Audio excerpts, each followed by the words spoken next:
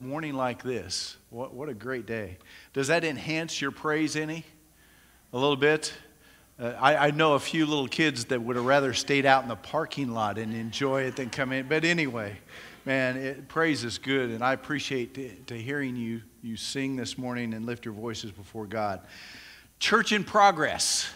Church in Progress. Last week I said that we're going to start a new series. Didn't have the title, but now we're calling it Church in Progress. I want to point out, Eric created this. I appreciate Eric and his abilities, the things he's able to do for us. The thought behind Church in Progress is the church has a long way to go. We've got some growing to do. And if we felt like there were a church that's at some kind of pinnacle, you're at the wrong place. I don't know where that is, but somewhere there might be a church. Well, no, there's not. There's some work to do. Matter of fact, some are saying that maybe Eric's graph is a little optimistic. You know what I'm saying? A little optimistic. Wow, it looks like, about 75-80%? We only got, 15, maybe 25% yet to grow? Woohoo! I think Matthew is the one who says, man, that ought to be way down. So he's a pessimist. Eric, obviously, is an optimist, which surprises a lot of people. Anyway, so when we think about this letter to the Corinthians, I'm excited about this. And thank you to the group who really helped. We had a group gathering, and this is one of the ideas or directions for us to take, was this letter to the Corinthians. It is an amazing letter from Paul. It is a necessary letter from Paul. If you want to read up a little bit concerning the Corinthian church, how it had its beginnings, Acts chapter 18. The beginning part of that. We know that Paul spent 1.5 years there developing this church, starting this church, and it's growing, and there's some significant things that Paul says about it. All throughout this letter to the Corinthians, Paul is going to address problems, and then he's also going to address some questions that the church had for Paul. So all through there, we would say this church in Corinth is much like us, needing to grow, needing to continue in maturity. And so I think it's a great letter for us to walk through as well, to listen what the Spirit is speaking through Paul and instruction for the church, and for us to be attentive to that for this reason, that we are going to be stretched, because hey, these things ought to be happening. Encouragement, right? Man, I'm so encouraged as you folks come walking in and we have conversations and things like that. Encouragement and strengthening through teaching and even some rebuking and things like that. But anyway, even, we'll say it, let's just say it, some difficult things that we need to face. It's through that we have that opportunity through Christ, through His Word, through His Spirit to grow. Amen? Okay, I don't know whether we're ready for Corinthians. Amen? Amen. All right, thank you. All right. Let me tell you just a little bit about Corinth, the city of Corinth. Now, it's located close to Athens, and on the south part of that is the city of Sparta. If you watch movies, you might know, this is Sparta. Well, anyway, Sparta is down there. Athens is there. Corinth is over somewhere in between. It is a port city. And it's actually a very large city. And it's made up of Greeks. At one time, it was predominantly a Greek city that was destroyed even before the time of Christ. It was rebuilt by the Romans, still occupied by Greeks. Now the Romans are moving in. And amongst the Romans, there are soldiers, it being a port city, commerce, and military, two of the common things you're going to find at Corinth. But also, there's a lower class of people that's living in Corinth that's moved out of the great populace of like Rome, and they're flocking to Corinth, where there's commerce, and it's kind of a boom town. And so there are freed slaves that are living in Corinth. There are also veterans, retired military that's living Is that junk? No, I know anyway. That's living in this city of Corinth. And also, it's very obvious, Acts 18, that there's a group of Jews, a community of Jews living within this community. Just keep that in mind. We'll talk more about Corinth as we get into more details as we go along. Here's one of the things that was written in one of my resources. It said it is a pluralistic melting pot of cultures, philosophies, lifestyles, and religions. And so that gives us an idea of what it's like. Matter of fact, Paul in 1 Corinthians chapter 12, verses, let me see.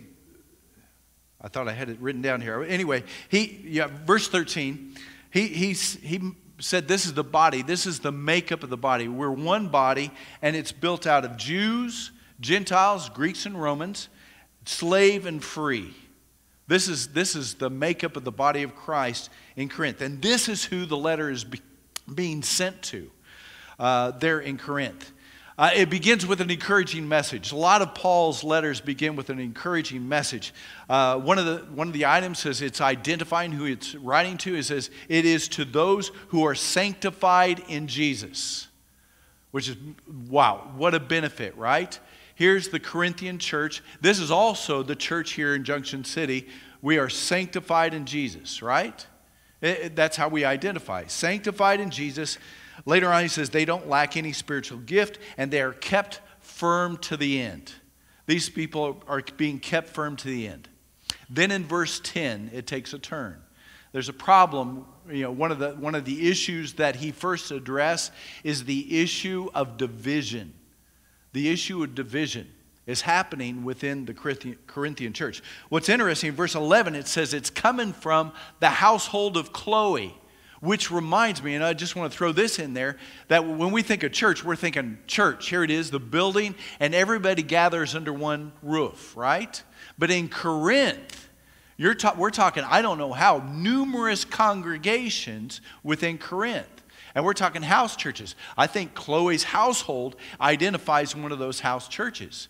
And through Chloe's household, he finds out that, hey, there's divisions. Here's what's being said amongst all these churches. Again, this one letter is sent to the church, and it all is being identified by all these house churches. And when he sends this, he said, well, here's the evidence of the division. Here's what's being said. What's being said is that some of them are saying, hey, I'm of Paul, and then there's a dividing line, and I'm of Apollos, or I'm of Cephas, or I'm of Christ, or there are those who say I'm of Christ. And so imagine this, all these churches, and they are drawing lines as to who they're following.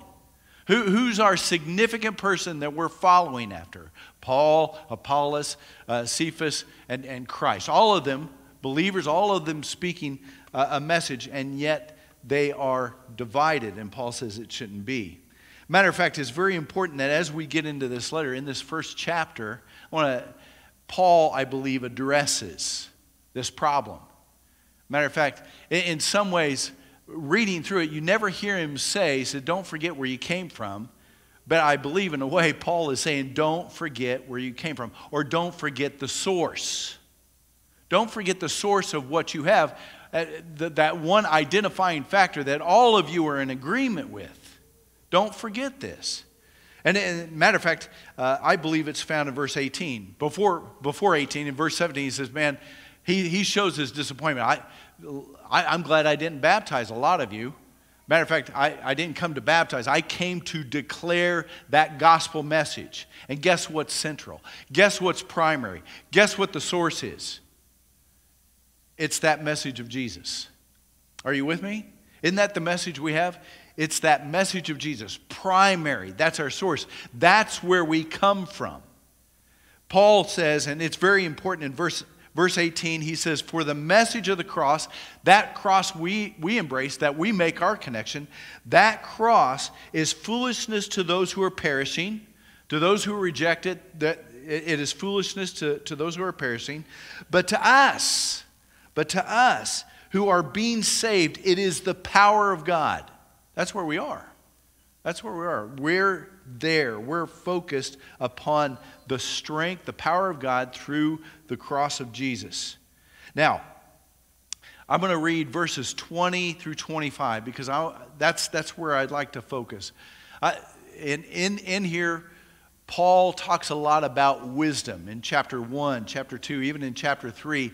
He talks a lot about God's wisdom and even the wisdom of the world. And in this, especially in the verses we're about to read, he's showing a difference between God's wisdom and the wisdom of the world. Believe it or not, it's different. There's a great difference between the two. Let's read, beginning verse 20. Where is the wise person? Where is the teacher of the law? Where is the philosopher of this age? Has not God made foolish the wisdom of the world? For since in the wisdom of God, the world through its wisdom did not know him, God was pleased through the foolishness of what was preached to save those who believe. Jews demand signs and Greeks look for wisdom. But we preach Christ crucified, a stumbling block to Jews and foolishness to Gentiles. But to those whom God has called, both Jews and Greeks, Christ, the power of God, and is the wisdom of God. For the foolishness of God is wiser than human wisdom, and the weakness of God is stronger than human strength. Now, as we come together today, our worship's been directed towards God. Our focus is upon what God has done for us through Jesus Christ. And I believe within these walls, the truth is seen as wisdom. The wisdom of God really makes this world look foolish. The wisdom of this world, the wisdom of God makes this world look foolish. I want to talk about this wisdom with you this morning. And to begin here, when it comes to the world's wisdom, God cannot exist. Or when it comes to the world's wisdom, God doesn't exist. He's been rejected. In verse 21, again, here's what he says. That the world through its wisdom, for the world through, I'm on the wrong verse, sorry. Through its wisdom did not know him. Matter of fact, I caught my attention this morning that I was skipping the beginning part where it says, for since within the wisdom of God, the world through its wisdom did not know him, which reminded me of Romans chapter 1. It says that in God's wisdom, the world in its wisdom rejected him. And in Romans chapter 1, 20 through 23, if you remember that part, it said that humanity has basically rejected God. And the evidence of God was all around. His power is evident to everyone. Matter of fact, his eternal power and his divine nature, every morning you wake up, you have an opportunity to see it. What are we talking about? Man, creation alone. That beautiful day, right? And you walk outside and you see the sun. You know what the rain has done. And that in itself is a blessing. And the world is created so beautiful. And then it has order.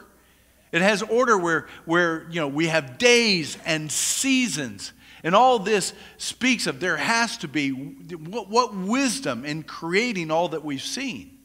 And within all this wisdom, the world in its wisdom has rejected God as its creator. It's turned its back upon God.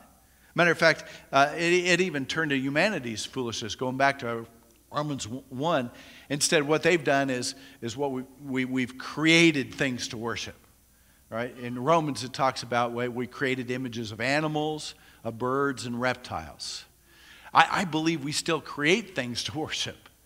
We're finding more and more things to worship as we continue to ignore God. I want to get back to Corinth. Think about this, that the Corinthians were searching, they were looking, as we all do. The world is hungry to know, okay, what is true? Where did we come from? What's our purpose? What's going to be fulfilling in life? And I believe that's what the Corinthians were pursuing. They were searching for things of wisdom. And in Corinth, there were some real rock stars there. There were some real rock stars. Some people go back to verse 20, some people who were seen as wise people, some people who were teachers of the law. That was from those of Judaism. And then there were the philosophers of the age.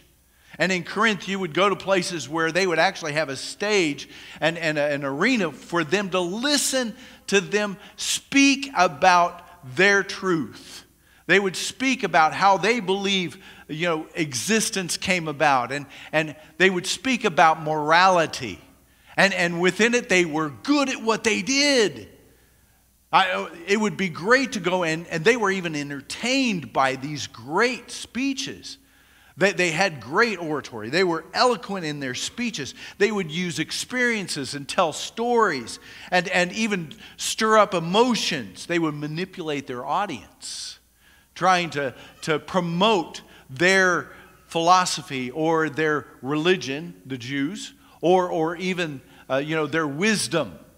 And guess what Corinth would do? Boy, they would choose the direction. They would choose, boy, this is the message that I believe in. This is how I'm going to live my life. And they would choose who to follow. Well, I'm going to follow this philosopher or this philosopher. Or I'm going to follow this Judaism. Or I'm going to follow. So they were already doing that. So what is happening in the church? It's kind of what they were used to, living in Corinth.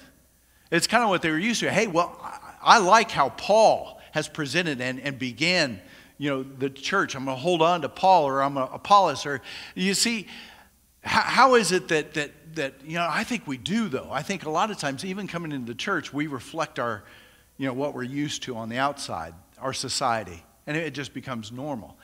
But Paul is frustrated because what does he say? He said, well, is Christ divided? Was I the one who died upon the cross? Or he began to ask the obvious questions. You see, the church had lost maybe, or needed to remember what the source is and where the truth came from.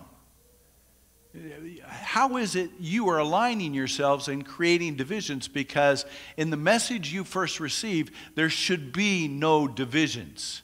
Wow, that's a hard phrase, isn't it? What he's dealing with, phrases, we might not. I mean, you might have an individual you love to listen to. I follow Ravi Zacharias, or I follow, name them. And I bet we could come up with lots of names of guys who are great preachers. Great preachers. These are the people I follow. Or even when it comes to division, I think about, I'm the Christian church, or I'm the Baptist church, or I'm the Nazarene church. Honestly, there's a little frustration in me as I go through this and think, what have we done with the church when there is still amongst us a one singular message that we're to hold and embrace? What do we do with that? What do we do with that? Paul, I love to hear what Paul had to say in verse 17. He comes along and says, man, first of all, he said, I'm glad I didn't baptize a lot of you because I was sent for this purpose. I was sent to make very clear this one message, and that message is the message of Jesus, that gospel message, that good news of Christ. Understand, here is the source. It is about Jesus. It is about broken world and sinful world that deserves God's punishment, and God in his great love has sent Jesus into this world for its salvation. That's the message that Paul came. He said, I didn't come with wisdom. Paul isn't saying I take the stage with all these other guys and debate them and other things like that. I take the stage with one message, and it's about Jesus. One message, and it's about Jesus. It's not with wisdom. It's not with eloquence, he says, like all these other guys. He's not aligning them with... He's telling one message, and that message is from God. That he was given this message, he is delivering it, and so is Apollos, so is Cephas, and definitely it's coming from Christ, right? Who is known to us as the wisdom of God. Jesus is the wisdom of God. Now, I don't want to skip over verse 22 and 23. Here's something else that we glean from it. I do believe the world around us is still looking. God is being sought out in all the wrong places. Or even wisdom is being looked out in all the wrong places. In 22 and 23, let me read 22 again just to remind you. It says, Jews demand a sign, Jews demand signs, and Greek look for wisdom. But we preach Christ crucified, a stumbling block to Jews and foolishness to Gentiles. To the Jews, show us a sign. Show us the sign. Or actually, their message to Jesus when he was here was prove it. When they said, show us a sign. Twice, I think it's chapter 12 and chapter 18 in Matthew, where the religious leaders came to Jesus and said, okay, show us a sign. And each time Jesus said, only a wicked and adulterous generation asks for a sign. And matter of fact, there's no other sign going to be given to you except for the sign of Jonah. You know, just as Jonah was in the belly of the great fish for 3 days, 3 nights, so the Son of Man is going to be in the heart of the earth for 3 days, 3 nights. That's one to look forward to.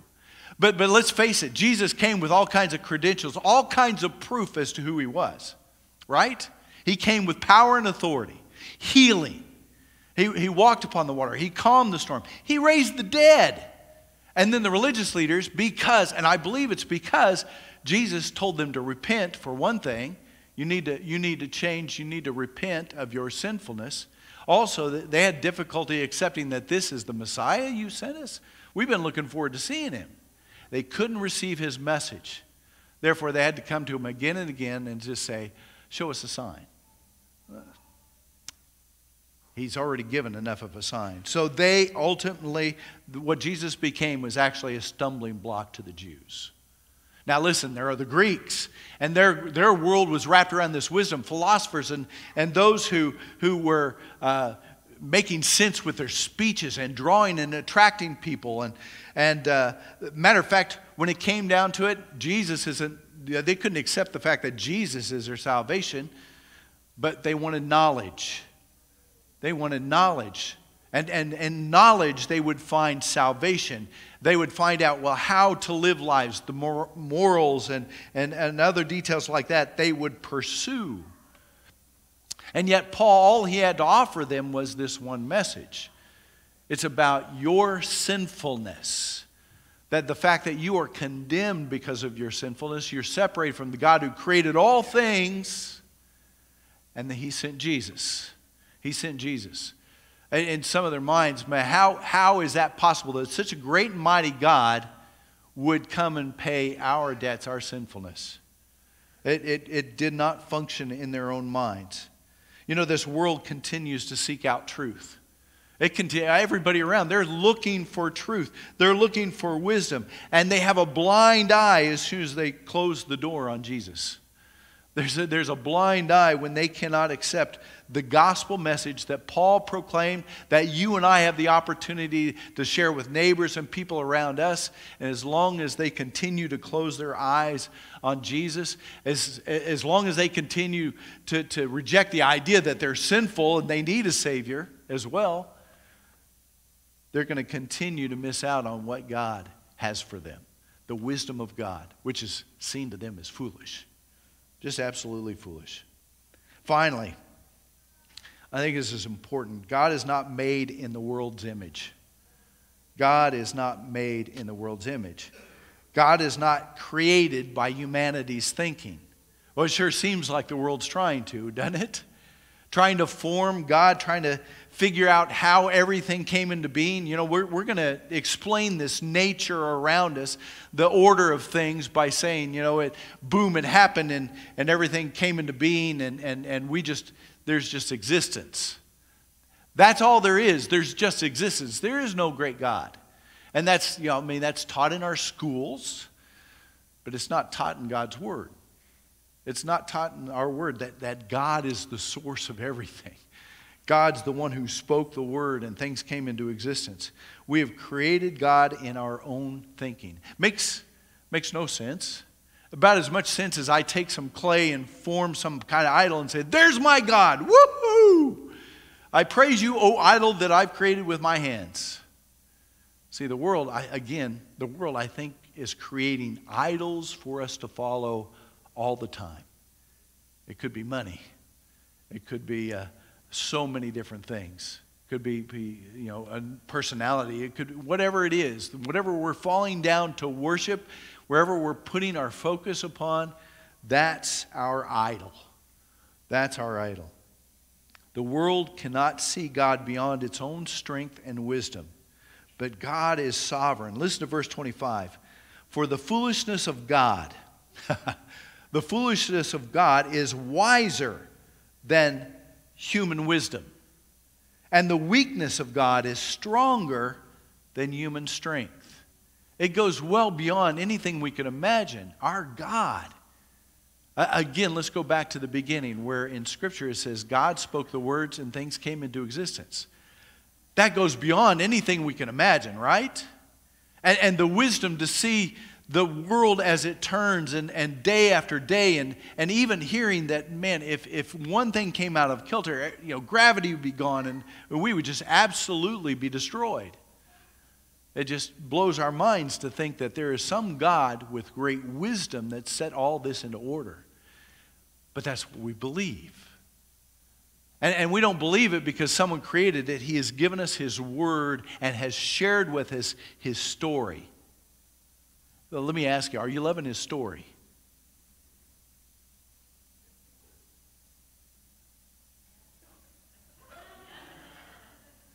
I'll ask you again.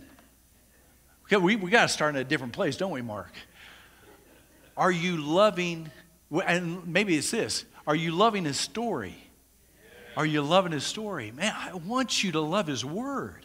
And oh man, there's places in there that feels like you got to have a shovel and dig through it. Especially like what our guys group is going through right now is these kings. So defiant, so rebellious against God. And God, man, letting them live and dealing with them. And then the good kings and oh man. But to wade through it and to watch and then always, in my mind, I'm thinking, how did God do it?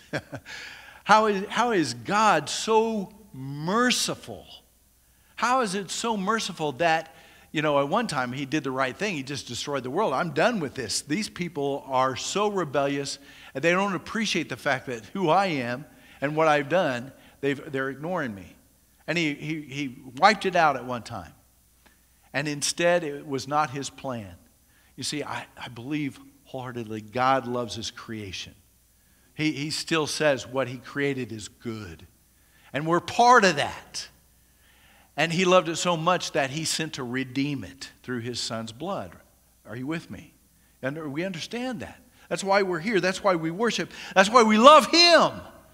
Because He loves us. He's loved us so well. The world continues in a godless direction. I don't think I need to ask this. You notice that? The world continues in a godless direction. I mean, just to bring up a couple of things. The thing of abortion. That comes out of man's own thinking. That comes out of our own creativity. That has not come from the wisdom of God or anything. Because from God, what do we see? The sanctity. The absolute sanctity of life, of all life, even the unborn. This thing of LGBTQ community looking for equality in a place where they ought to be embraced and loved. And absolutely, we're going to say, man, these are people who need to be loved, but they also need to be told about Jesus. Because absolutely, what they're promoting and what they're wanting to see happen is an abomination before God and His creation. It's ugliness. The ugliness and hurt of this world is not going to cease. It's not going to cease only for those who begin to understand and receive the wisdom of God, that is Jesus Christ. One thing, as they started talking, I'll end in this way, I'll move towards this. But the problem was, they needed to be on the same page. These Corinthians needed to be on the same page. Well, what page was that? Well, not divided amongst the teachers, not divided amongst Paul and Apollos and Cephas and Christ. That's just weird. The reason it's weird is because they had one message. And there's no reason for it to be divided. Matter of fact, towards the end of Corinthians, I think his suggestion is very clear. In verse 13 it says, "It is because of Him that you are in Christ Jesus, who has become to us wisdom from God." Jesus is the wisdom from God. That is our righteousness, our holiness, and redemption. It's all in Jesus. It's what He's given to us. "Therefore it is written, let the one who boasts, boast in the Lord." Does that not bring us all together in our thinking? So what is there for us to declare? What is there for us to be thrilled about and just boasting about? Well, I heard, a preacher earlier this week. Wow, he was dynamic. Or I heard this new idea, the way the scripture was laid out. Wow, was that dynamic?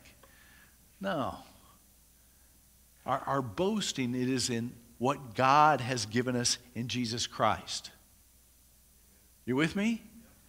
That's where our boast. That's where Paul is saying, listen, you're still kind of thinking like the world. Do you not understand what you have in Jesus? That one singular message. Come on, all of you need to be on the same page, not divided. Listen, in this passage, and as we move forward, let me move through here. It's, God's wisdom, world wisdom, which is really foolishness. God doesn't exist in a world around us. He doesn't exist in the wisdom. What his wisdom looks foolish. There is true wisdom in being sought out in all the wrong places around us. There are people who are looking for this wisdom, and we have that message of Jesus. And God is not made in the world's image. It's not made out of humanity's thinking. It's created through the truth, through the existence of God. And I praise God so much for the word he's given us so we could read, know, and understand God. Our message, our foundation is the cross of Jesus Christ and the salvation that comes through believing in him, trusting in him, and embracing him. Amen? We ought to pray after that. Let's pray. Father in heaven, we praise you and we thank you for Jesus Christ.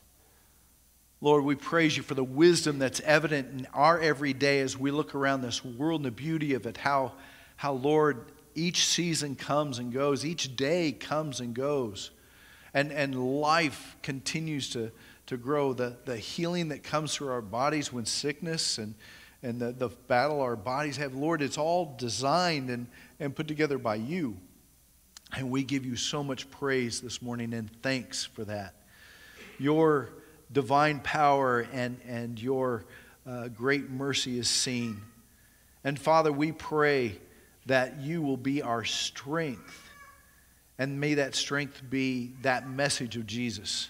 We know our beginnings. We know how we've come to this place to be united. It has been through Jesus Christ. And we pray, Father, as we continue to go through this letter, that, Father, you will challenge us. Help us, Lord, in this foundation to grow, to stretch, and become more and more the people of God. To become more and more mature in Jesus Christ. We know, Lord, that very foundation which has been established for us is that salvation is ours through Christ. And so what a great beginning we already have. But now, Lord, to be able to grow, so we ask, Lord, to strengthen us through your word, through your spirit, through your church. It's in Jesus' name we pray. Amen.